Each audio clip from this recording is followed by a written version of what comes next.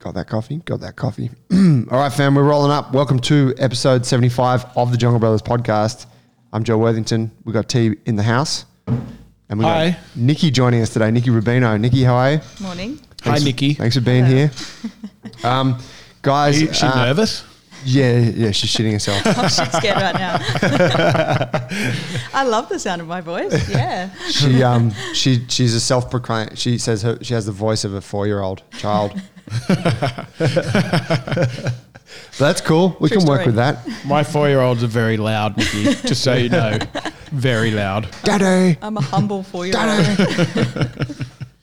We got the Panavore coffee in the house today. We're all sipping that. Thanks, Tree. You're a fucking legend. If you haven't been to that Pagewood Cafe, go there. We have our next internship coming up. The current one is wrapping up. Next week will be the final week. We're probably going to go out for a lunch and some beers the week after that. But the next one starts on the 22nd of October, and we have 3 or 4 spaces left. So if you are interested, you're a coach, you want to learn how to be a better coach, or even a small business owner and you want to get better at that, or you want to lead a community group of people, it will help. So just get in touch, Joey at junglebrothers.com. And if you want our help, you can find us at junglebrothers.com or on Instagram at junglebrothersmovement. Also, if you're interested in being an affiliate with us. An affiliate gym owner. Yeah, most importantly. Which is actually really what the emphasis now is in us trying to find these young coaches, isn't it? Yes, this new wave, new breed. The infamous new wave, as T refers to it. This last group have been amazing. Yeah. And the next one seems to be very almost a little bit fight orientated, which is awesome. Yeah, there's a very diverse group. Yeah. Which is cool. I actually had someone in the gym. Powerlifters. I had someone in the gym reach out who doesn't want to be a coach. They just they really love it here, but they work as a massage therapist, I believe. And they're like, I've heard that all the things you teach in the workshop, in the internship, are relevant to what I'm doing. I'm like, yeah, totally. Like marketing, sales, communication, all that stuff. And so she's super interested. And I thought that's really cool. It's kind of bringing people from the outside in. But what can happen is maybe in that time we can influence them to go, you know what, maybe I do want to take what I've done and also now combine it to this new process that I'm getting an exposure to and perhaps create something completely new. That's right, and be part of an awesome community. That's right, the Jungle Fam. That's it. I can vouch being for part of the, I think, first or second crew of that internship. You are an intern graduate. Totally worthwhile. And you're now a coach at Jungle Brothers. Yes. I think you need to put your microphone closer to you. Is that better too? She doesn't want it because then she'll be heard. You sounded like you were like way out in the distance there for a second. Is that better too? Is that better? Give us a little background on you, guest. What's your journey been? So I transitioned from being in TV. So I worked in advertising for 15 years and then started to be a personal trainer. It wasn't a transition that I was actually looking for. Just started learning PT to help my folks out, and it kind of just led me on this new career transition. Found you guys because I liked your movement style. So I guess I've been member, then / internship, then / coach. So I've kind of seen all facets, and it's been cool seeing you guys grow as well over the last 4 years. And you played you played a pivotal role in our ability to move into an online system over COVID. Pivotal. Stepped up. Tech gods, Paulie and I, tech gods. Gosh, that was great. Yep. Yes. Yeah, and leadership, man. Okay. I don't know if I'd put that role in for me, but thank you. Well, let's tell the folks what you did. We had a situation where we had to close our doors, right? Like every business through the lockdown. And we had 180 odd gym members who come to our gym every day or every other day and get contact with us. And that is the training and the social aspect and all the good things that come from this place. And then all of a sudden they couldn't have that. And so it was like, you have the online classes that we started running, which goes some way towards filling in the gap of what's missing. So it's like, okay, I can still exercise. I can still log onto a class and exercise, albeit a slightly different mode of delivery. But and you can see a few of the old faces as well. That's right. You can, there's a bit of interaction. There's a bit of interaction. Not enough. But then there's also you also don't get those little touch points where you're catching up with the coach for a couple of minutes, you're having a little bit of banter before the class or after the class, or like we have people just hanging out for ages after class and just doing their thing, stretching, being on their phone, whatever they want to do, but like kind of soaking How are you? Yeah. How are you? How you doing? Yeah. Like just question. actual, just communal type interaction. So the coaches and a few pivotal coaches like yourself took on the role of maintaining these relationships with people. Yep. So you had how many people that you were? 33. 33 humans. Yep. 33 humans. And what were you doing with them? Pretty much just weekly check-ins. So there was a few things we'd text at least twice a week, and then at least once a week we'd have a phone call catch-up, and then we'd have what I'd call the Nikki's Tea Time Tuesdays. So Tuesday afternoons, tea was optional. You can have any beverage in that mug at the time. So we'd just kind of log into a group Zoom call and just have a chat, just like, hey, how's everyone doing? What's everyone been up to? Anything that anyone wants to talk about, just trying to have those chats that we couldn't do in the building, just still within a screen and still just maintaining that social contact that we were all craving at the time but couldn't physically get. So, yeah. It's pretty cool. Smells pretty leadershipy to me. So did you keep everyone engaged over that time? We got a lot of good feedback from you. Okay, I guess I did. Yep. But yeah, I guess like we had the WhatsApp group, we had a Zoom catch up, and within the text. And so I found out things about the people that I didn't realize, like a few hobbies that I didn't realize that people either had or were pursuing while they were in lockdown. Had a few people learning bass guitar, roller skating, some people doing some like learning stuff on YouTube and things like that. So every day, each time that we checked in, it's like, okay, we'd all set a goal. So, all right, what are you learning this week, or what are you doing this week? What do we want to chat about, or what do you want to achieve between here and our next chat? So I'd make a little bit of note on everything that everyone would said to me. So we kept each other accountable. It's like, hey, you said you were going to do this thing over the week. Did it happen? If not, why? Or is it going to happen this week? So there was that little bit of accountability. Yeah. So it's like, well, if you tell someone you're going to do something, it's like, well, I've got to do it now. Someone's going to ask me about it. And routine, which is very important. Just, seeing the familiar faces. Yeah. And, just everyone was out of routine, everyone was out of whack. So just that one little, between 4 to 5, it was just before classes started on Zoom. So it's like, hey, let's have a chat. We knew that there was a cutoff time at 5 o'clock. We'd all just either jump onto class or other people going off to cook dinner or whatever they were doing. But between that 4 to 5, everyone was here. It was available. You didn't have to come. But if you wanted to come have a chat, it's like, we're all here. It's funny. It's not actually very easy to keep digital connection with that many people, because we were doing the same thing, and you jump on the phone, call people, text them, reach out to them, but to do it consistently and do it well, I think it's actually quite a hard job. Would you agree, T? I was so shit at it. I feel like I was lucky because I got a group of all the people that I've known in the gym for many, many years. So they're used to my inconsistency and subpar performance. And I was really bad at it, even though I was still involved and there was lots of chat going on, but there was no personal development. It was just banter and fuck ups. I kept sending the wrong text to the wrong groups. There was a couple in there that were like way out of context. They were like not very PC, but I couldn't even wipe them. I was trying to get them off, and then one of my the members that were in there said, "It's all right, too. We're used to it." Was that for the private shisha club? It was worse than that. It was terrible, and I was like, "Oh, I can't believe I just posted that." But so I didn't do very well at it at all. We had obviously a lot of other things going on at the time, but you did very well. Dylan did very well. That was it. They were the two big feedbacks for us, and I think it was at that point where we realised. Because for many years now we've thought, okay, it's the three of us holding this gym together, me, Joe and Paul, and holding the relationships with members, and it's not something that you can just hand over to new faces in the gym. And I think the two of you just proved us wrong with that theory in a big way, which was fantastic for us, because it's like, okay, we can have what we do here without us necessarily being here. Yeah, which means we can make more of them. That's right. Yeah, that's right. Yeah, and focus on creating people who can also go and do that. Yeah. I think prior to that, what was your coaching role prior to COVID, Nikki? Here? Yeah. So I was co-coaching with T on Tuesday and Thursday nights. And I think it was, I was just in the co-coach. No, like before.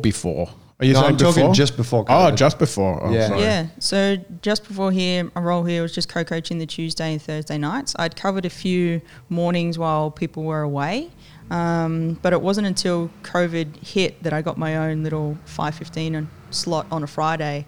So the first full class that I had was via a screen. Oh, yeah. Oh, that's so. Because I remember I was thinking about it, and like you had a role but a smaller role. Yep. And then COVID was there was just an opportunity that emerged, and you were like, yeah, whatever you guys need, I'll do it, and you did it really well. And then after that, once the gym opened back up, you were a coach here. I'm here. Yeah, it was like it was like this kind of awesome graduation that occurred through the chaos of COVID. You know what I mean? Well, exactly. Well, I was meant to come into here, like migrating away from the mobile training, and the week that the gym shut down was the week that I was meant to be, okay, sweet, I'm taking sessions in here now. I have a home. I have a home for the winter. That home is now closed down. What now? So There was more than that going on though, wasn't it? Your dad was stuck in Italy at the time? my mum. Mum? So my mum's sister was ill. My mum just went over to Austria just to visit. She was like, we don't know how long she's going to last. So my mum went over. She was meant to stay there for 5 weeks. We got 2 weeks in, and then boom, borders started shutting down. This thing just spread like wildfire across the world. My mum didn't want to leave her sister. So I was just like, oh, like, shit, what do I do? Like, dad can't, like, dad's got heart and lung issues as well. So it's like, okay, this thing's kind of serious. I wanted to So you have to protect keep them. him safe as well, yeah? Yeah, so I was just like, oh shit, it's okay. I'm trying to console them because they were worried for each other. My dad wanted mum to come back. Mum's like, I'm going to stay here for as long as it takes. It's like, if you stay there, you could be there for we Forever. don't know how long. Still be there potentially. And that kind of thing. Yeah, I guess, there was a lot going on. People stuck, borders closing, transitioning's happening here, new roles happening left, right and centre with my old job and coming into here. So I guess thinking back on it, I never thought about it hectic that transition. way. Yeah, a lot of shit was going on. Like we say, smooth seas make bad sailors, Nikki. That's it. Come out the other end. Oh, veteran. yes, Like they that? do. I like that a lot. We've never said that, but I agree. But I guess everyone was in it together. It's not like I didn't feel like I was the only one going through something. Like I felt like the whole world just got turned upside down, and there was nothing we could kind of do about it. It's like, okay, this shit's happening. And we just punched need to through the deal other with it. side. Yes. Fucking smashed I it. still remember T's email that went out, and I could just envision you pretty much back in your.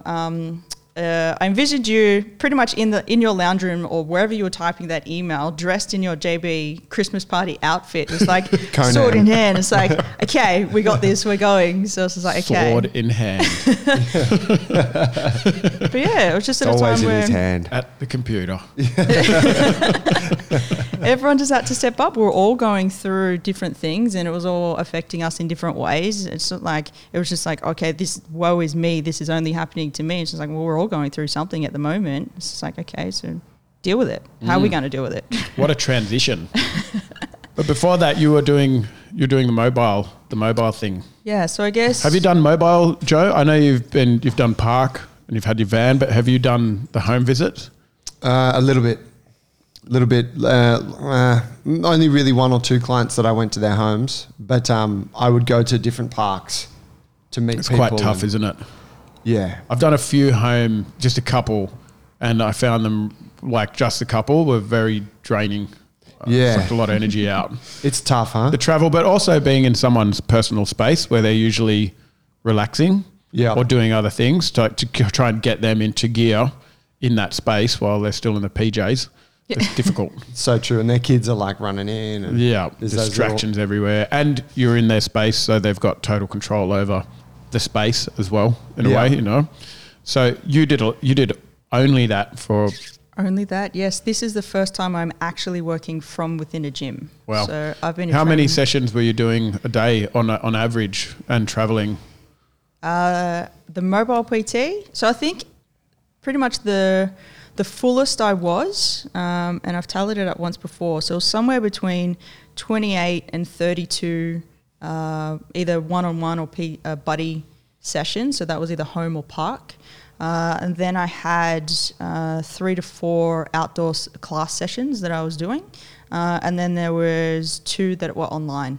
And how? Holy shit. What was the distance of your travel? 38 sessions a week. It was. Jesus. That's hard even in the one location. It was tough. So it's like you think about it and it's like, oh yeah, 30 sessions. Oh, that's working 30 hours a week. It's like, well, it's not, because I've got 30 hours as like that physical one-on-one with the person or the group. There's also the travel in between to and from. And what kind of distances were we talking? Like one suburb or? No. So when I first started as a new trainer, had no schedule, just said yes to everything. It's like, yes, okay. So I would travel as far as Homebush at 5 o'clock in the afternoon. That was great, peak hour traffic going there and back. So as far from Homebush and down to the Shire. So like Menai, Illawong Way. Oh my gosh. Fuck. So yeah, so I kind of Like started. it's not bad enough going to the Shire just to go to the Shire. Shout out to my friends in the Shire. You know I'm only kidding, guys. That's fine words, Joey. But yeah, there was a lot of travel in and around, and even just a few city sessions in there as well. So just trying to find parking in the city. I just felt like I was always just In like apartments? In the city. Or in a park? both. Fuck. So your Carrying gear? parking bill would have been like this. Yeah. So that was expensive. It was kind of, it's not tax write-off, tax write-off. So But yeah, so I guess it was one, physically draining just from, my training at the moment was like packing and unpacking the car, certain hours of the day or multiple times a day. And then factoring in, okay, am I going upstairs? Do I have to navigate through narrow spaces? Am I in an open park where I can actually fill up my buggy with equipment? Like, okay, that kind of classified what I could train that person in and what their sessions looked like. So I guess everyone was an individual program because everyone's circumstance was different. Their house, what I could physically carry up, what could fit in the buggy, all of that came into play. So there's lots of like prepping and planning for those sessions. So there's lots of that for the programming, and then actual distance of driving to and from. And then Sydney traffic is shit. And aggressive. Yeah, they're fucking assholes. So excuse my language. So all of that just does start taking a toll, and the fact that I guess it was a little bit of a blessing in disguise that I knew one of my little 5-minute flicks is like, okay, if someone's super draining and I've got a 20 to 45 minute drive ahead of me, okay, do I have the mental capacity to listen to something like a podcast, or do I just need to bust out to some Tiesto right now and just shake that person off me to be able to get energy for the next one? Because yes, going into somebody's space that one isn't mine, it's their space. Sometimes they've got kids there. There's pets roaming around. It's like I'm in their lounge room or in the backyard. So it's some people just in general suck a lot of energy out of you. Yep. Yeah. They're like that bottomless pit, the black hole. What did Al call? He had a name for vampires or something? He calls them personal drainers. personal drainers. I call them soul suckers, and he's got personal drainers. So Any names you'd like to mention? Past clients? Give a little shout out. not necessarily. Soul drainers. sucking. There's a whole area that hubby was like thinking of moving to, and it's just like, nah, I can't. I associate that area with this person, and nah, I can't even do it. Wow. So it's like Gosh. that person was Sucked that much of your mentally soul and out of you. physically draining that I don't even want to be in this area anymore. You know what I feel about, and this is a generalization, so this is not everyone, but so I've had kind of similar clients in a way, similar circumstances where they're like, I can only train at this time, has to be at this place, and it's very specific, and it's always inconvenient for me, and so it's like, all right, fuck yep, I can make that work. And what I found was that even though those people, they might be a really nice person, because of all of the restrictions around their training, the time, the location, the days, it almost indicated that they were the kind of person that was never going to make any progress with it. So I found myself doing the same shit every time and trying to reinvent the wheel, because you're like, well, how many different fucking lunge and push-up variations can I come up with for this person? And then you're like, why? And it's like, you know, you've been doing it for weeks and you're like, why am I even doing this? Like, what are we getting out of this actually? You know, and then you're like, and they're paying me good money for it. And I'm like, I just remember a feeling of dissatisfaction with a lot of those relationships. Yep. And not because they were doing anything bad or I was, it's just not working. Did you ever feel you can identify with that at all? Definitely. So the person in particular, let's just say Say the name. I don't want to. We're not going to know them. I don't know who listens to the podcast. It's 5 degrees of separation. But yeah, so Hundreds and hundreds and hundreds of thousands. 2,000 people last month. That's right. Yeah. 1,000 was Joey listening on repeat. His own voice. It's true. So yeah, so I've forgotten what the question was now. That sense of dissatisfaction that comes from just kind of banging your head against the wall. So I kind of went in with a foresight. So I'd been warned about this person. I was their like 3rd or 4th trainer. And so 2 of the trainers previous to me I'd worked with, I know them as people, as friends, as trainers. They warned me about him. I said what sexy was. It's a male. It's narrowing down. Where was he living? Where was that place you were going to move to? Not going to say. I met him that time, didn't I? What was his name again? So they gave the person, I think the longest stint was like 5 or 6 weeks. I gave him 6 months, and I'm like, okay. Holy shit. So what do you mean their longest stint was 5 or 6 weeks? No trainer had lasted longer than 6 weeks with this guy. Then, yeah. So the 3 trainers. Sounds like a movie. So I was just like, no, okay. But then again, 6 months, Nikki. It was the first client that I'd done that was all through me. It wasn't through another business, and I was getting good money for it. I'm like, okay, that's it. I'm going to make a difference. I'm going to help this person. And then you just learn that some people just can't be helped. So yeah. Well, that's the feeling that you get. You're not just, you get paid and you feel like you're not actually giving anything back in return. Yeah. You know, there's no exchange there. Yeah. Like you can't say, oh, look how much body fat you've lost in the last 6 months, or wow, you can do, it's a new trick now that you couldn't do before, or like you were talking about before with one of your clients, that she can do a bra up. These things are milestones, but if you don't hit those, then you're just like, where's the job satisfaction? Yeah, it's true. Where's the exchange? There's no exchange there. And it kind of feels like you feel that you're doing something wrong. It's like, okay, what else can I do? What am I doing wrong? Why can't I make this work? In a way, you kind of are. You're taking money and you're not giving something back. And you've got to have that conversation sooner or later and just say, look, I'm not fucking getting anywhere with you. Yep. Can't help you. So you need to find someone else. So my rate's going up. Yeah. Double. Take it or leave it. Yeah. This is your last shot. It's the only way we're going to get results out of it. But that's the tricky part, because maybe for some people, just having you come there and their relationship with you and the bit of conversation and the light sweat they get up and, they get a little bit sore the next day from the push-ups and the squats. It's maybe for them like that's, And I think that there is a place for that style of personal trainer. Like if that's, like some people don't mind that, but I think that ultimately that's a very hard. Want more. Yeah, it's a very hard place to stay. You can endure it for a little bit, and I think any kind of young coach or any coach who's early in their coaching career has to go through a bit of that, because like you said before, you have to take what you can get. Yep. But then you get to a point where like, all right, this isn't satisfying anymore. I got to move on. Yep. And yeah, if you do realize that you're actually enlightening them, or the 1 hour with you is like, their little mental health relief, or you get to banter or laugh, or it's the one time that they get to focus on them away from their kids or their partner or their work. It's like, okay, like you're getting something out of this and I can see that. But then there's other people who are just like banging your head against the wall. So you ended up in our gym. You found time to train? Never thought she was in a gym in Botany. Yeah, Joey thought I was a flake. On top of your 50 hours on the road, 30 hours coaching, but you managed to make sure that you were here a lot. Like I remember coming into the gym, and even when there was nothing on, you would be here, be doing a bit of training, a bit of stretching, or even doing some study. Yep. And you would just here a lot. And I remember noticing that.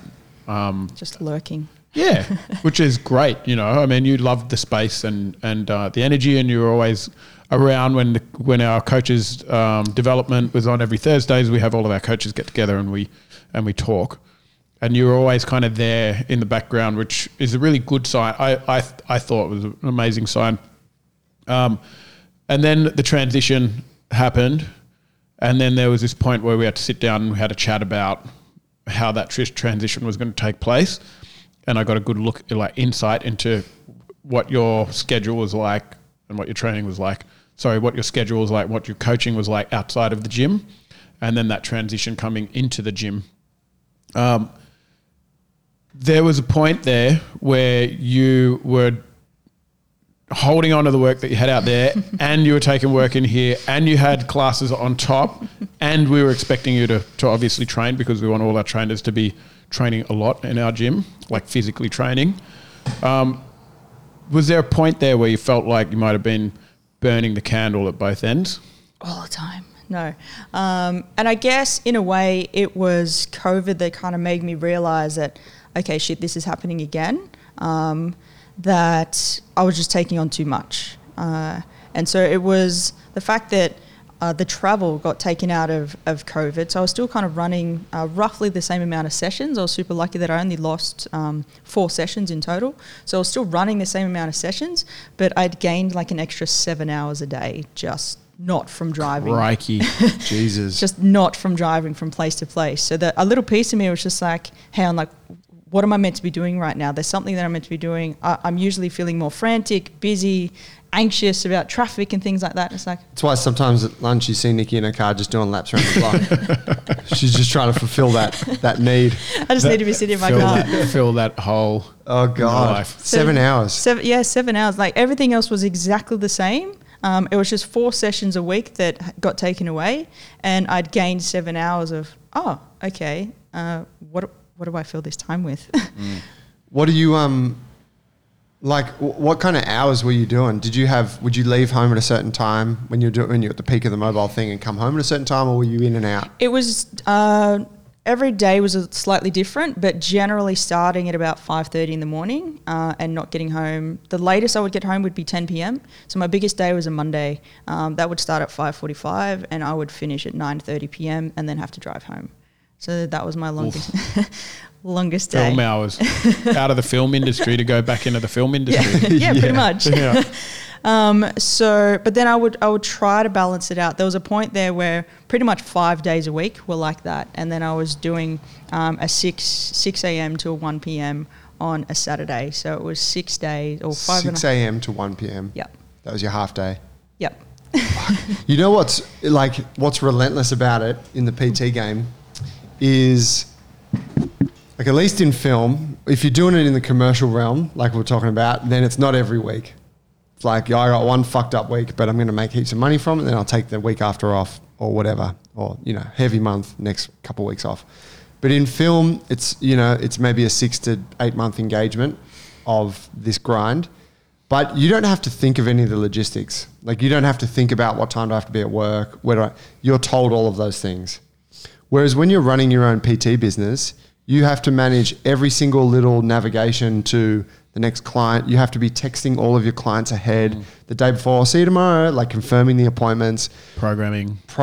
Like, selling. Yeah, there's so much micromanagement in that day that I think that from the outset, before you've done it, kind of seems like, oh, but that would be fun. You're doing your own thing and you're listening to podcasts and shit. But you're like, it's fucking draining. Yep. Like, it's really hard.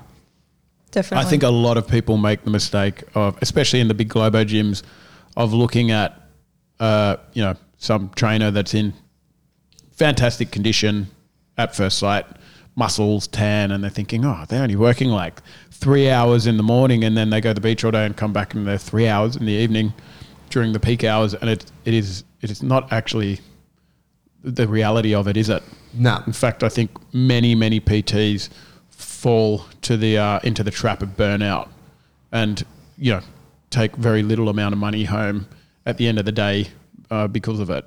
Yeah. We have a very stringent transition process that happens when coaches come into our gym. And I sat down with Nikki and we talked about this. When she first started, we looked at her diary, and then we set out a strategy for her to move herself into the gym over a period of time to become full-time coach in this gym. And all of our trainers, most of our trainers work for themselves in the gym. So they're on a lease. They like a membership where they pay us rent the gym from us. rent, to use the gym, and then they can make as little or as much as they want. And it suits individuals that want to be in control of their own business. It doesn't suit every business kind of style, but for us, that's how we work. The most important thing is if we have a coach on the floor is that they have to be in good nick. It means mindset has to be healthy, body has to be healthy, the energy levels have to be up, and they can't be moving into this state of burnout and then sit in front of our members and be grumpy or off the ball or unhealthy. So we've got to be practicing what we preach. And there's a transition there where with a lot of coaches where it's very difficult to let go of what you're doing and then move into a new space of something that's a little bit almost it's into the unknown, isn't it? Yep. So you kind of hold on to the stuff that you got, and then I've done it myself, and then you start this new thing, and then all of a sudden you start your money goes up as well. So you're like, shit, I'm actually saving now. Okay, this is great. I've got my bills under control, but you're also overlooking the fact that you've added another 6 or 8 hours to your work week, which was already overflowing.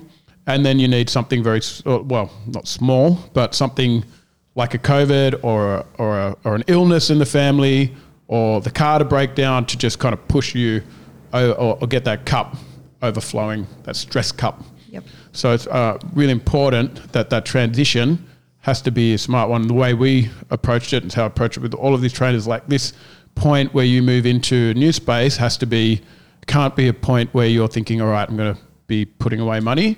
You just need to level out where you're at and then use this transition as a time to reschedule the way your work week works. Yep. So it can now service you, it can service your health, it can service your personal development, it can service your funds, and you can save money and you're not necessarily burning a candle at each end. That process is continuing for you even now. Yep. With your time with Alan as well. You want to tell us a little bit about what's going on there? Yeah, so we're working on other coach Alan here. So we've 1 hour a week. He helps me with some business and that kind of thing, and I help him out with his video creations. So a bit of a contra deal there. So we're trying to work pretty much a structure that works for me. So at the moment, my timing's a little bit out of whack. I work in the mornings, I got a few things at lunchtimes, and then I've got some evening sessions as well. So we're trying to dwindle that down that I can get some extra time back. It worked out well. I've only got 6 mobile sessions a week at the moment now. So I've kept my little core crew. Not quite ready to let them go, but they've disassociated themselves with the other business, and the other business that I can keep them as my own client. So it gives me a little bit of extra cash in my pocket, and it's still the same amount of workload. So I still build my business up through you guys as well. So I've got my little central hub. So we're still just trying to work out what works for me. I know when I work best as a PT. So pretty much mornings and lunchtimes, I give the best one-on-one contact. And then I've still got enough energy for the groups that I coach in here. So the classes that I coach here, I know that I need to be around people to get my energy levels up, and I know what people I need to be around. This place is one of them. So for the sessions of a night time where I'm usually a little bit drained, I don't feel drained, and it doesn't feel like too much work here because I know the environment that I'm in. So I guess prior to Alan and coaching that way, figuring out my day, I needed to figure out how I need to fill myself up. My analogy is I like to use the teapot. So I'm the teapot. If I want to fill up the little teacups that are in and around me, I need to figure out how the hell I need to fill myself up first, so then I can give to others. It took about a year to figure out what the hell I needed to do that, but understanding what pretty much makes my heart dance and fill my teapot up, then I know what I can give to Tell others. us what's in the teapot, Nikki. How do you fill it up? It could be tea, it could be gin, who knows? But yeah, so I know that I do need some group interaction, a little bit of a social butterfly. I know who fills me up and who drains me. So whether that's physically being in contact with that person, or I know who I need to call, who I need to send a stupid meme to, and I'll just be instantly mood lifted with their response back to me. So they're my little quick fixes. Or if I can't get to that person, or I know that they're busy, I know the music tracks or pretty much what I need to listen to just instantly perk myself up to get some energy to give to somebody else. So that's my little 5-minute filling up. I've got kind of the 5-minute. I've got what I need within the week, and then Go on. So yeah, music, people, and environment are pretty much the 3 things that are instant fix. So like yesterday was a long day with a few coaches in and around being down and out. So I opened and closed the gym yesterday. Thank you. So it was a long day. So I got to, and after the coach's internship, being coached by the interns, was like, okay, I've got like 45 minutes before I need to do a 3-hour stint, and I'm fucking tired right now. So I was like, all right, went and got a can of coffee from around, walking the block with Tiesto blaring in my ears. I'm like, okay, I'm pumped up, ready to go coach Fight Factory in the 2 classes afterwards. But it was just like, I was down and out after that session. I had a quick 45 minutes. Okay, what do I need to do to perk myself up? It was that. So between the music and then coming in and knowing that I know the Fight Factory people, they're about to lift my spirits. It's like, okay, that's 2 of the things. And by the time 7:15 rolled around, I had enough energy for that class. So the little instant fixes during the week, now that hubby is around and not traveling as much anymore, Sunday mornings, non-negotiable. We have one meal together that's pretty much may be the only one during the week, but Sunday breakfast. The only meal. Sometimes, yeah. Incredible. Well, he's got a busy schedule. He's got his own business too, and going through a whole heap of COVID shit too. So just knowing that Sunday mornings we either go on an adventure, whether that's a walk down near the coast, a beach walk, breakfast, whatever we've got time for that week.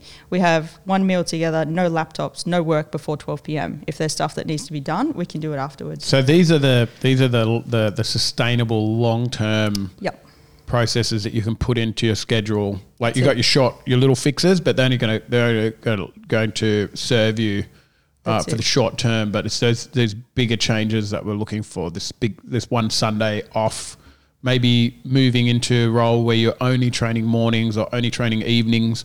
What other you're the schedule guy, Joe. What other hints and tips could you give to an upcoming trainer moving into a hectic lifestyle as a PT? I think that one of just coaching at one end of the day is really pivotal, and I think that should be not to put it on people, but I think that should be an aspiration for any.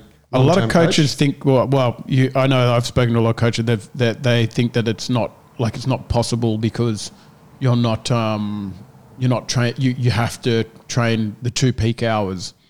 What would you say to a coach like that? Yeah, I think that a lot of that attitude is bred in commercial gyms where there's a real, and you were a big part of this when you were in that world, where there's a real culture of like, how many sessions a day are you doing? It's kind of like a badge of honor. Like I'm doing fucking 12 sessions a day.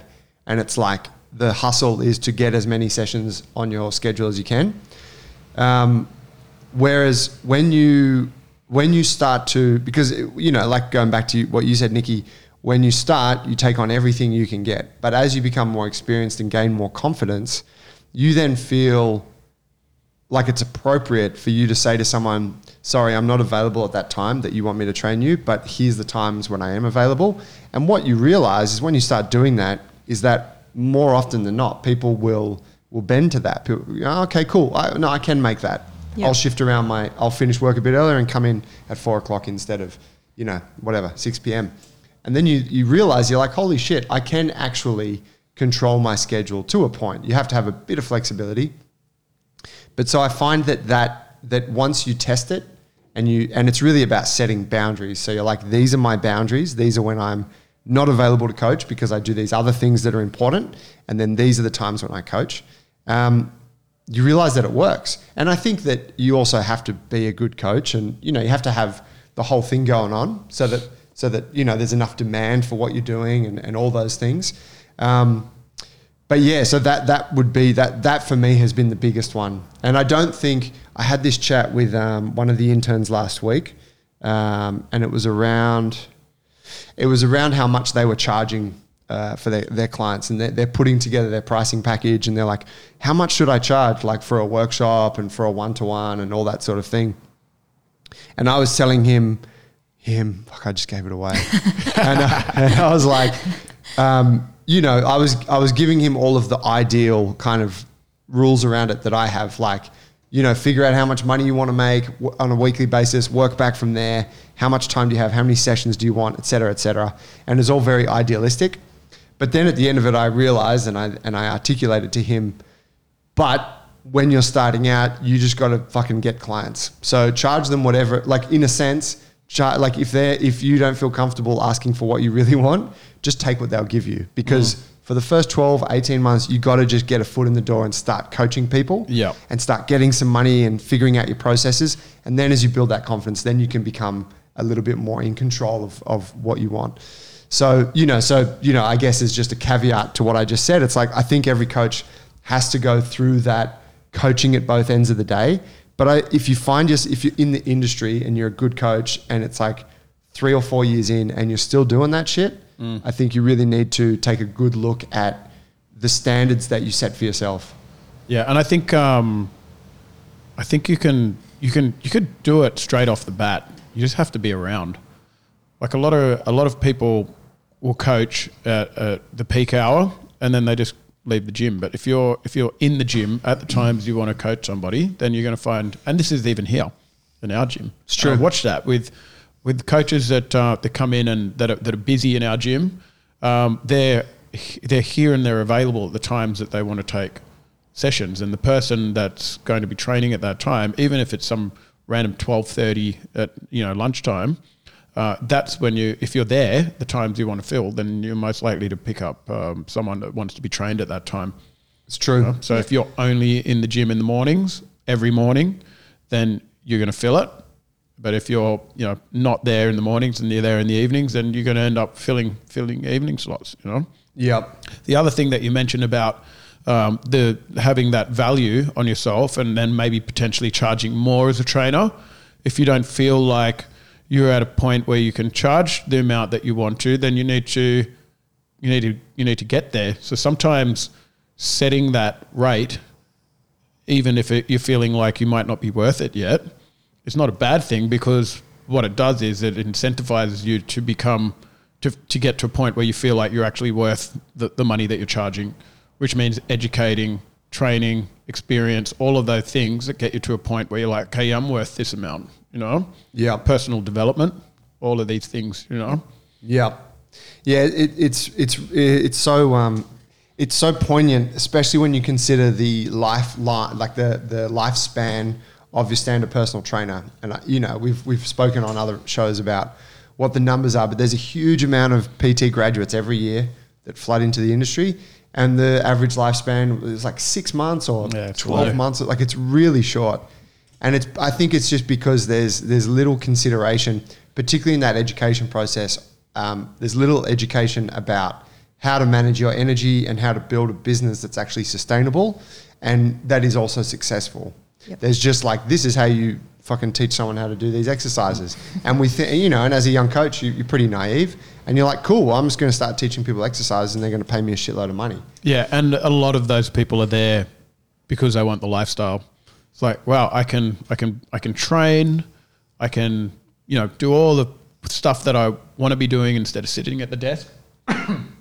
I can be fit and healthy, and I can get paid for it. And then the harsh reality is that you're in worse shape being a PT than you were when you were sitting at the office desk, because you no longer have time for your own training and you're burning the candle at both ends, or you're working day and night just to make the same amount of money.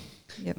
T, did you go through a bit of a process like this maybe in Sydney or when you were in London? No, probably London was my first kind of slap into the commercial fitness industry. And that was, like I was saying before, smooth seas make bad sailors. I became a fucking mercenary over there. It was unbelievable. It was midwinter, and I had no money because I'd spent it all traveling. And I'd bullshitted my way into a gym with all of these credentials that I didn't have because I just needed work like straight away. And every time I went for a job interview, they asked me if I had experience, and I'd say no, and they'd just go, no, not interested. So I was like, right, this next one, I'm just going to make up a whole bunch of bullshit.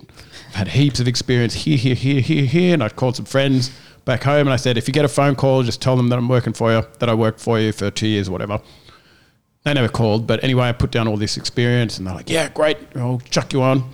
Got on the floor in LA Fitness in, where was it? LA Fitness. LA Fitness. Cool. Big franchise kind of thing. Oh, no, it's like a Fitness Firsty kind of thing.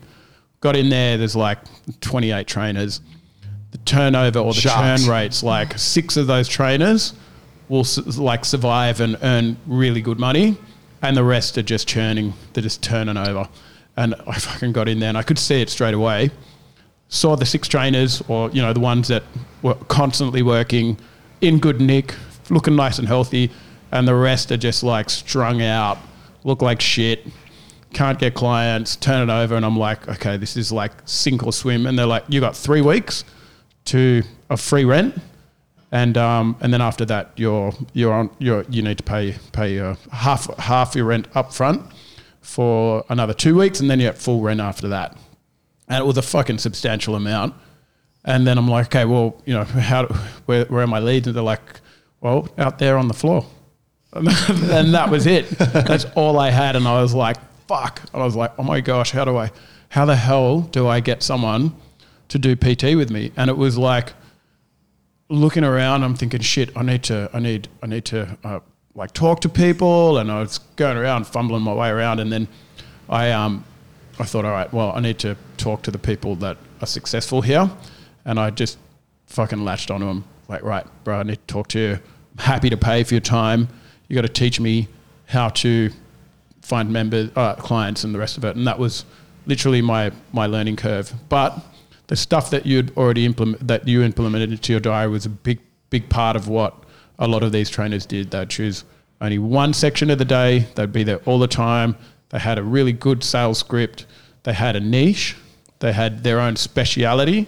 And then they made sure that they built their schedule around their lifestyle. And it was very simple stuff. And you see these same like formulas, successful formulas popping up all over the place, But yeah, it was very similar to what we do now, but just a little less evolved. It was like more towards like car sales and less towards dealing with, building a community or building a relationship, which is more to what we do here. Speaking of niches, Nikki, you've found a little niche in our gym.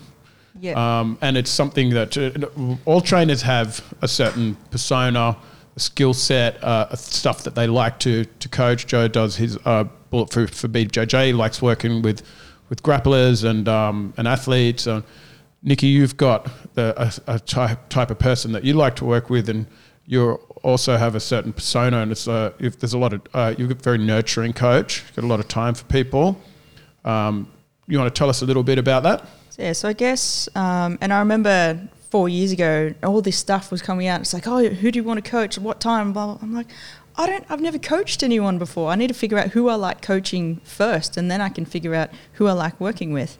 And I guess because I started this whole journey wanting to help my parents who were feeling a little bit broken, I've kind of just fallen into this path where I nurture the people that kind of feel a little bit broken, a little bit sore, stiff, that, their goal is to be able to, I want to touch my toes or pick something off the floor or be able to put my underwear on, like pain-free and things like that. So I guess, and it's the tagline that I use is like, if you're looking for someone to yell and scream at you, that's not me. We're not a fit. But if you want someone to guide you back into more movement freedom, I guess that's where we can work together. So just starting at the true foundations, the very, very basics. I've got a lot of injured people at the moment. I've worked with people in wheelchairs, mental health issues. So it's like I've kind of seen so many varieties of people that, okay, what we take for granted, that I can put like my bra or my crop top on by myself. I can tie my shoes. I can lift my knee up to be able to lift my foot and tie my shoes. Things that we take for granted. I just want to be able to give people their movement freedom back. Yeah, be it's able to funny get up that off you the say floor. that because they're things that a lot of people would probably listen to and have potentially, have a bit of a giggle. Yeah, put your bra on or put your shoe on. But for the individual that can gain that back, that's actually, that's a step away from the grave. That's Because it really is. Like if you're slowly regressing to the point where you can't dress yourself anymore, if you can't get off a fucking chair without using the table, or you can't get off the floor without someone helping you up, that this is a slow regression into decrepitcy. That's it. And to be able to reverse that, it's a huge amount of job satisfaction that comes with that. So, yeah. What made you gravitate towards this particular individual? Watching my mum get up off the floor, like she would watch TV on the floor or play on the iPad or whatever. Just seeing her trying to get back up. This was back when she had a desk job. She was working at the RTA, so she would sit all day. No glutes, no nothing. A little bit on the unfit, overweight side. Sorry, Mum. But being able to see her get up off the floor and have to physically latch onto the coffee table, to the lounge, little things like that. And Dad not being able to bend down to tie his shoes. Like he's adapted all of his shoes so he doesn't have to physically do anything anymore. It's like the slip-on. Yeah, with the fake shoelaces on the front. He's tied his shoelaces in a way that he can slip them on, but he wants to look professional, so he wants shoes with laces. And seeing people that can't even lift stuff off the top shelf of their, like rearranging their kitchen cupboards to put stuff on a lower shelf because they can't reach up overhead anymore. So it's just like, hang on, this is like, you shouldn't be altering your whole life persona because you can't physically just reach something anymore. But that's what we do that subconsciously, don't we? Yeah. Shape our environment. Yeah, Western culture especially, like we help decrepency. We aid it. We aid it. Yeah. We give the handrails and the Zimmer frames and I mean there's a space for it, but it should be used as a tool to get you back to where you were, not aid you into the grave. You know what I mean? Yeah. The little things that you take for granted that you don't even realize that you're doing. Like my dad had a hip replacement on Monday, and it all stems back from he was in 35 years of menswear. So he was always kneeling down, hemming pants, and he'd always needle on the same leg. So one leg got super, super strong, and the other leg's like, what the hell are you talking about? So now his hips are just that dysfunction that he's gone into a hip replacement just because 35 years of kneeling down on the same leg. The same leg, that throws you out of whack. And it's the everyday stuff that you don't even realize that you're doing.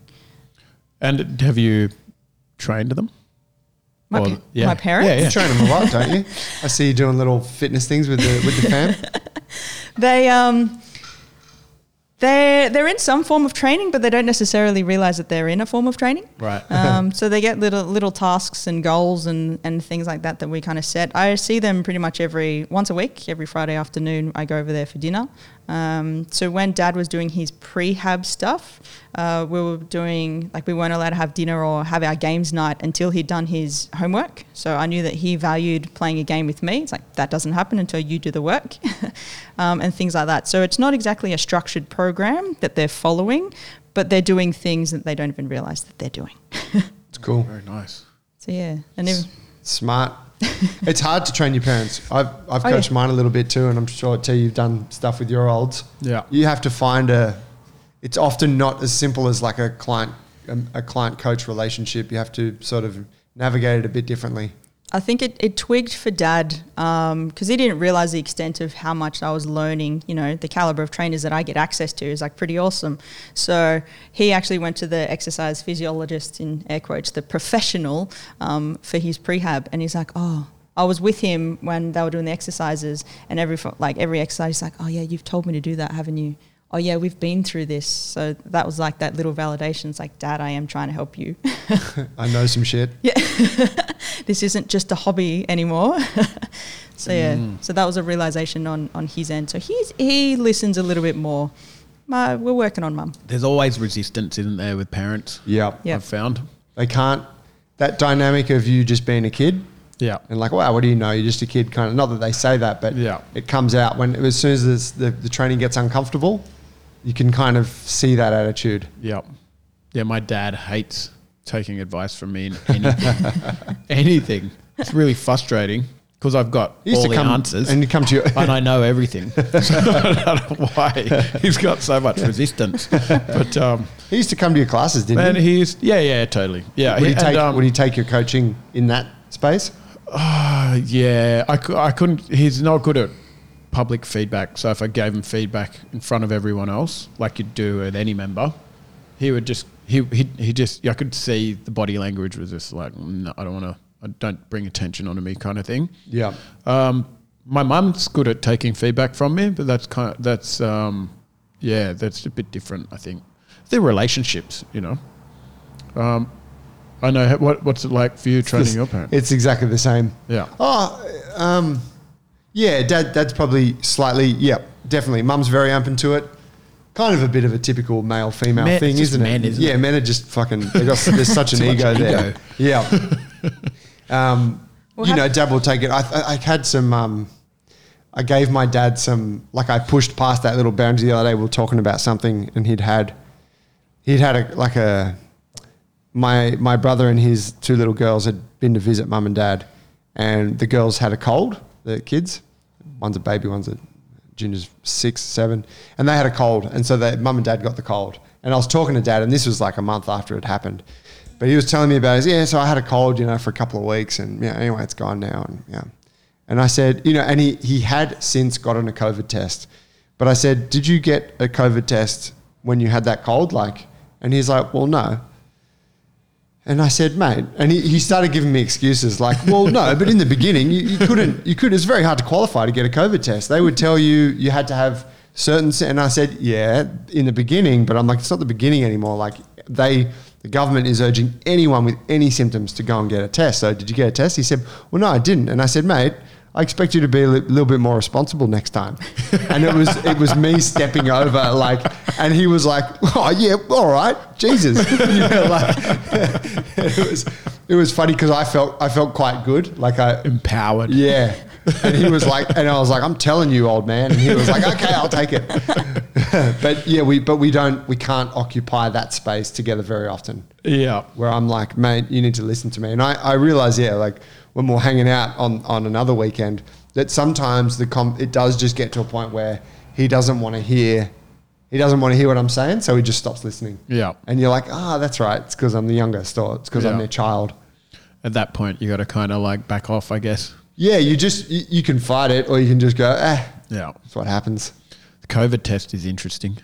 Oh, you had one, didn't you? I had one 2 days ago, yeah. Did you get the nose and the mouth swab? Yeah, both nostrils. I'm sure he didn't need to do both. I think he just probably did be able it to get their fists up in your nostrils. Well, I said to him, he's got plenty of space there. Well, they go real deep with it. Don't they? Inches. Oh, God, it felt Clear like pathway up to the brain. That's pushing what I felt. on my brain. Yeah. But yeah, it was really, it's fast. Just like swift. But yeah, I felt a bit violated coming out. I liked it, strangely. You did? Yeah, I don't know why. Just cleaned I always have a thing about my sinus, I always want it to be clean. I'm always blowing my nose. So they just gave you a free clean out. So something about having this thing shoved up there, I'm like, oh. Did you get both sides or just one? Both. See, I just they had have to one. do both, don't they? No, when I got mine, really? it was just one. So it was like I had a clear pathway just on the right-hand side of my nose, and then the left-hand side was still that little bit blocked. So it felt really, really weird. You take a big, deep breath in, it's like going straight up on one side. Whoa. And I was like, yeah, it felt really strange. It was giving me a headache every time that I went to take a deep breath in. Can I raise one thing about this this coaching kind of burnout thing, which really is prevalent in the PT industry? And it's funny, right? Because we're essentially trying to slang health and fitness to people, but the nature of the job often ends up with you not being particularly healthy. You'll always be fit, and I think this is the thing. When you're in your 20s, you don't have to sleep much. You can just train all the time, and you're going to look great and perform great.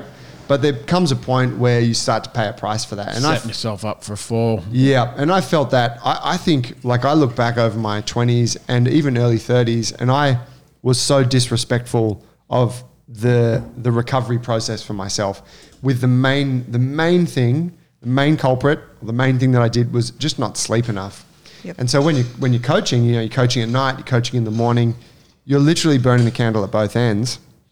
And I've thought a lot about it since, and I've spoken to people about it, and I've observed, and I'm like, fuck, there really is a lack of respect for sleep within the coaching realm, and just within Western culture, I would say. Yeah.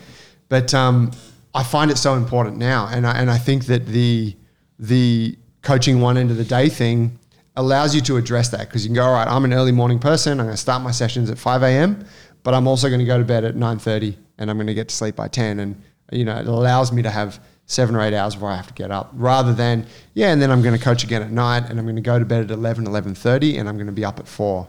Yeah. And before, like, you're going to train maybe after your last session, and then you're going to do a bit of social media. Yeah. And then you do a bit of marketing, and then you're going to get stuck in the time warp a little bit. And then before you know it, it's even later than that. Yes. You know? And it's fucked. Like, it's the worst. And I think about, man, if I could have done one thing differently, would have been to sleep more. And I wonder how I don't think it would have changed necessarily how I performed in my training or in my coaching, because I could still always bring it when I needed to. But I think it would have changed my perception of that time and how I saw that. Because what it's like when you're well slept, you tend to have a bright outlook on your day. Mm-hmm. And then when you're underslept, you can enjoy the day's just fucking work. Dark. And you're like, why? Why is everyone being an asshole today? Yeah. And even if it's a good day, you still got shits with it. Yeah. Like if you're tired. It's brutal. Yeah.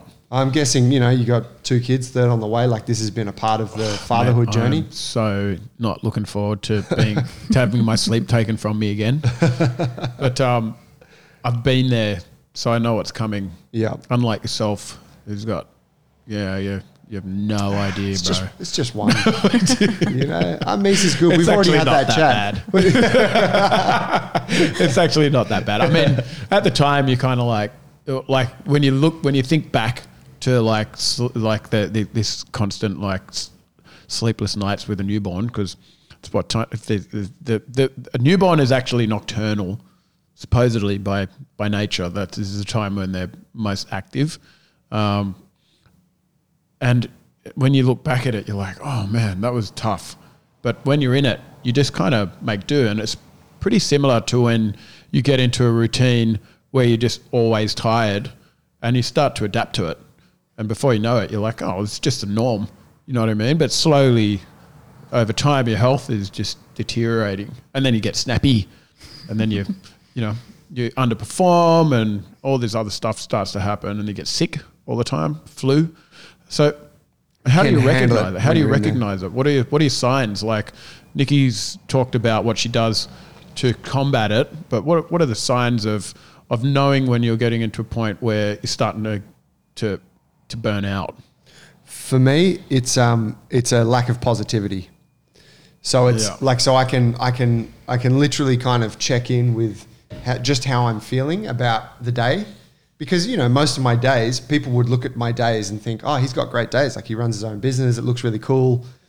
Trains, jiu-jitsu, all that stuff, and it is, right? But I can have a day where I'm underslept or underrested, and I'll be like, I'm fucking not looking forward to anything today. And then I'm like, it's because I haven't recovered enough. So for me, that's the thing, is it just, how do I feel? Do I feel dark about it, or do I feel light about it? And if I feel light, and I know, cool, I'm adequately rested. You? Yeah, I get, there's 2. I'll get moody. I've never seen you moody before. This is my work face. Those that know me have seen Hubby's me seen you moody. And apparently I'll get like this bit of there's this stare glare on. So people will see the mood or see the face. And otherwise, within myself, it's like I just feel foggy. It's like I can't clarify anything. I can't get anything done. I just feel like it's a hamster in a wheel in my head. It's just like I need to focus, and I just can't. So that's kind of my telltale signs. I think my main thing when I realized I was burning out, and pretty rapidly, the telltale sign was when I started snapping at my dad and just getting like really frustrated at the stupid computer questions that I would get each and every week. But when I couldn't attain that and like be calm and collected and realize, okay, like he just doesn't understand. When I started snapping back at them, then it's like, oh shit, like this isn't me. Okay, like I need to change something. this isn't good. I'm going down a bit of a spiral. So that was the wake up call for me. It's like, oh, why am I yelling at my dad? Type scenario. But yeah, I'll get brain So fucking at that moody. point, you go to sleep. Yeah. I'm going to bed. Nap time. What about you? I get grumpy. Yeah, I get grumpy and frustrated.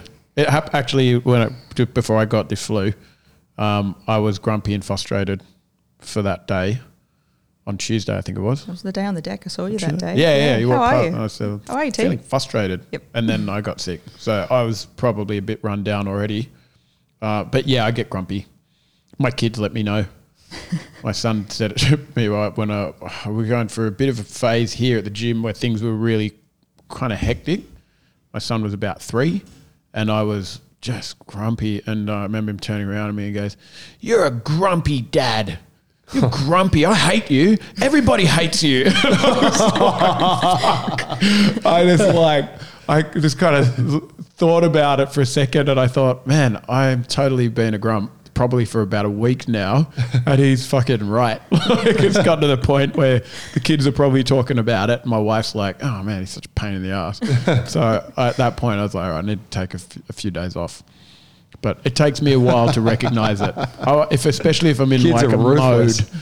Yeah, but they're really handy, like for that kind of thing to check yourself. Yeah. I've never had that kind of that honesty around me before. Usually people are like, they'll just put up with it because it's part of my fucking persona about, up and down. But when you got kids there, they don't give you the chance to wallow, you know what I mean? Like they'll pull you up on it. And you either listen to the signs or not, but they don't let you get away with things, which is great. And I needed that. Actually, they've leveled me out. But I know when I see those signs, I just have to rest. And for me, it doesn't. My mind keeps ticking over. When I've stopped work, I can't just stop work and then put the feet up and watch a show or something like that. I'll continue to rerun things in my mind and it just kind of keeps churning over. So I have to get out of town is the best way for me to decompress. That's when you retreat to the bush. Yeah, I go camping and this is the best way for me to just remind myself that everything's good. You know what I mean? Yeah. And the things that I'm like sweating over are just small stuff, which is generally what I sweat over most, the small stuff. It's very interesting though. I had a chat with a friend of mine, a guy that John Marsh, about this fear. He talks a lot about energy generation and recovery and he relates a lot of it. Like energy generation kind of sounds a bit airy, but he relates it all back to the nervous system. And he's like, if there's no space in your nervous system to handle new stimulus, then that's essentially going to be like, that's a high stress situation. So he's like, if you have a bit of a surplus there, there's room to deal with things. So if conflict arises, if there's something that you're trying to address, like maybe you're trying to do some work on yourself and address some personal beliefs or something like that, if you have that space, then you can address it and you can grow. But if you're full, there's no room for growth. And so he was talking about what obligations do you have that are burdenless. And I had to get him to define it for me, but essentially what he was getting at was what things do you do in your life that don't have some kind of burden attached to them? So this podcast, as an example, there is a burden attached. It's a function of our work. It happens at a certain time. You have to be here. It's still highly enjoyable, but it's not completely free and whatever, right? In the same way that training a client, you might really love that client and really love being with them, but there's a burden attached to it. It's a function of your work. Likewise, going out on a date with your partner, there's a burden. It's a relationship that you're trying to uphold. Financial burden, right? But so his point was like, well, like going out to the bush for you, there is actually a burden attached to that. If you're with your family, you got to fucking take the kit. Yeah. Got to look at, but maybe like when you go to your mum's and you can spend some time there and Dee and the kids are doing their thing and you can have time to yourself. And I'm guessing for you, it's like when you're gardening and like Yeah. building and constructing. Yeah. And it's like it's like an activity that you get lost in, and there's no burden attached to it. And he's like, you need an amount of that regularly in order to, like you were saying, this is how you fill the tea pot. Yep. Right. So that you can then fill the cups. But I was Yeah. like, fuck, that's really interesting. The recharging activities. Yeah. Yeah. I guess meditation is in one of those. A little bit. It can be. I don't find it hard to meditate, to be honest. I've tried to make meditation a thing. Yeah. I still try to do sort of 5 minutes or something in the morning, but I don't look at it as like a meditation necessarily. It's just like a little grounding thing. Do some breathing, think about some stuff, move on. But I never come out of it and be like, oh man, I'm so glad I did that. Yeah. But I would find probably more pleasure in doing some gardening on the weekend, or cooking some food or something like that I can actually get lost in. Yeah. Yeah. And be like, fuck man, 2.5 hours, 3 hours just went by, and and I wasn't even aware of it. Yeah, recharging. Yeah. And that's when you get back from a holiday and you feel like, I feel great, like there's, you're no longer sweating the small stuff. And the small stuff, you start sweating it for me anyway, because I'm guessing I'm just weaker at that point and I don't want to carry as much on my shoulders. So the little things start to become heavier than they actually are. You know what I mean? Yeah, it's a Yeah. good Like point. you're physically fatigued You're and you not as carry a strong. light bag and it feels heavy because you're physically fatigued. But then if you rest and you're good, you can carry twice the amount of weight and you don't feel anything. But I think it's very similar with just task-related stuff, Yeah. So those signs that you would pick up in your physical practice are very similar in your social and your work practice as well. You got to be able to recognize them and then act on them, and not try and push them aside and think that they'll just sort themselves out, because they don't. Yeah, and I also think you don't want to model off those around you necessarily. If we go back to that PT thing, if you're working in a big gym and you're around all these people who are probably, like the vast majority of them, are working way too much, stressed as fuck, like they're probably you could say the vast majority of them are not going to survive in that industry. They're only going to be there for a little while. So if you're trying to keep up with them and like burn the candle at the same rate, and you're probably destined for the same thing. So I think it's really important to like actually look at what's going on, and if there is longevity to it, and if you're taking a sustainable approach, and then make the necessary changes. Which is something that comes back to culture as well. Like what the great advantage that we have here is that we have control over the environment that we're in, whereas your standard PT in a standard gym doesn't. You're in that culture. Culture is work, train, and then you've got peak hour. Whereas here, the culture is very different. What we're doing with Nikki and what we do with ourselves, and the way we look at structuring weeks and putting ourselves first before we can help others, is cultural now. So you can watch someone like Aaron, who's earning a really good living, but he's got a bub. He's getting time with his family. He's making progress with his training. He's in a healthy condition.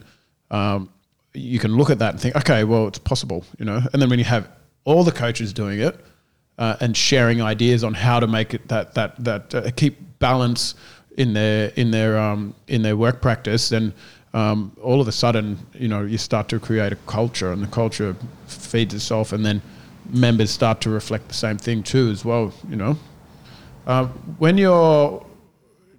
What about recognizing it in others? If you see someone with these signs that we're talking about, the burnout signs. What are the signs? Yeah, well, look, what are we looking for? Bags under the eyes. Yep, bags under the eyes, big one. And even just asking them, like, how's the week been? If yeah. someone's just like if they can't even answer a standard question like that, it's like, hey, what has happened in the week? What's the energy levels like? I got some people that are like super vibrant. If those vibrant people, shoulders start to shrug, like their physical appearance starts to change, not necessarily like hair disheveled or anything like that, but they're just standing differently, or there's less conversation or something like that. That's a bit of a telltale sign in my book. You know what I find is when you ask someone, oh, how you been? And they go, busy. And you're like, that's like that, huh? And I've done that a lot, over the years, and I kind of realized, like, don't fucking respond like that, because I choose what's on my plate. So, like sometimes, oh man, it's actually been really busy lately, but it's cool, like it's all good things or whatever.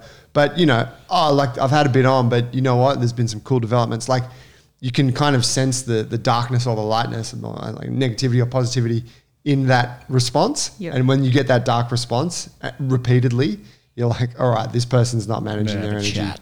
Yeah. About how you're managing your week. Yeah. Go to bed. Yeah.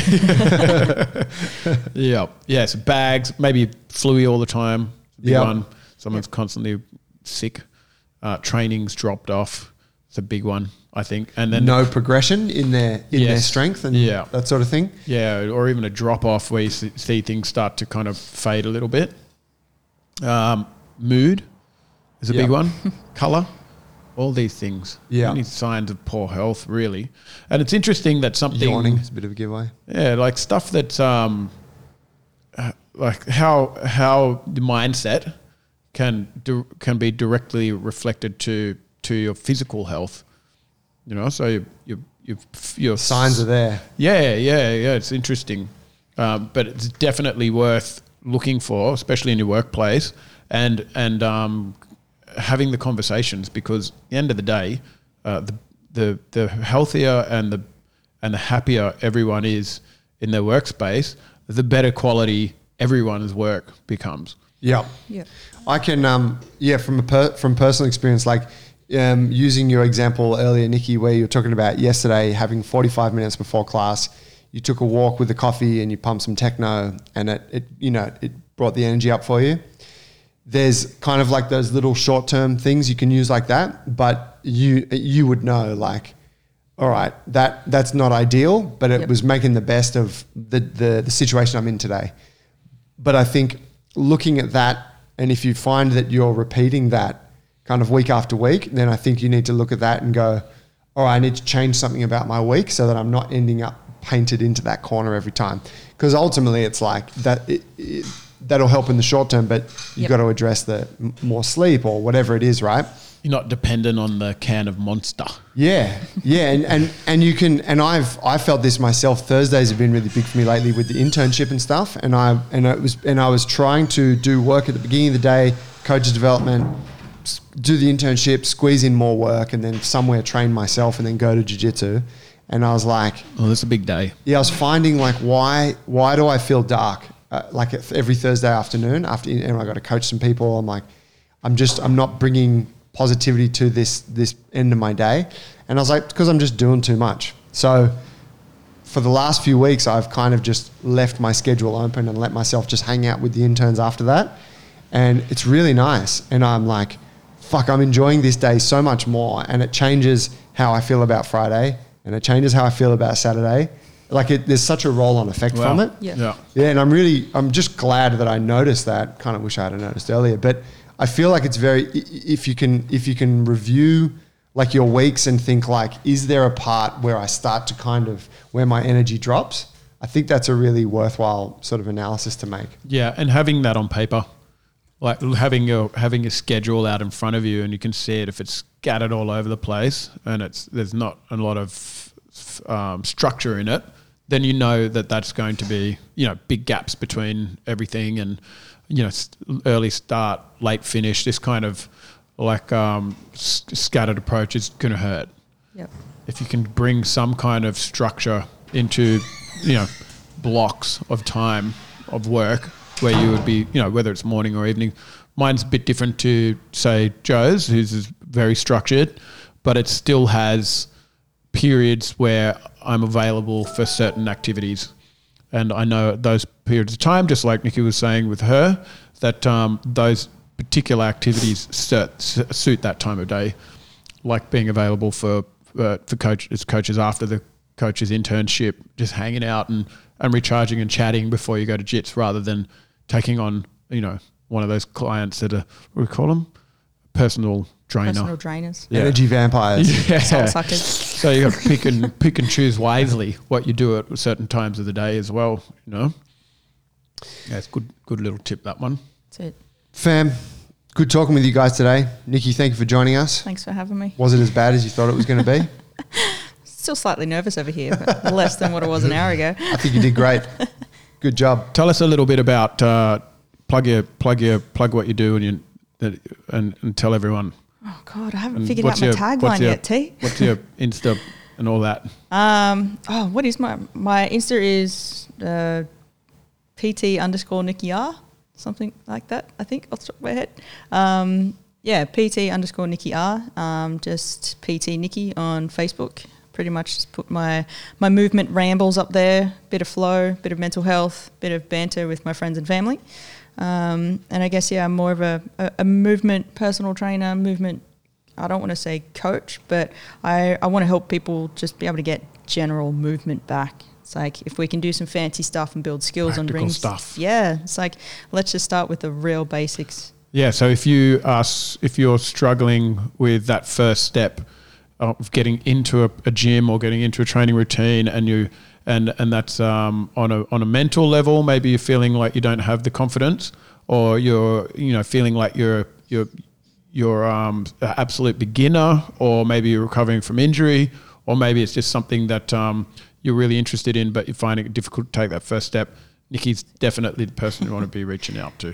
Yeah, and if you look at our stuff, like our Instagram, and you're like, oh, that looks too full on for me, and I couldn't do it, then again, Nikki would be an awesome person to talk to. The stepping stone. Thought the same thing. I looked at you guys. I can't do that. Yeah, and now look at you. 4 years later, I can get upside down on the rings. Right? Legend, thank you for joining us today. T-Bone, good to chat. Thanks, Thank team. you. Thanks for listening, fam. If you enjoyed that episode, please share it with a friend. You can screenshot it, post it on your Instagram stories. Tag us at Jungle Brothers Movement. It helps to support the show. We're now on Spotify, so wherever you listen to this, you can get it on Spotify. Something seems very premium about that, so it's a nice little achievement for us. However, anyone can get on Spotify, so call it what it is. Thank you, and we'll see you guys next week. Peace.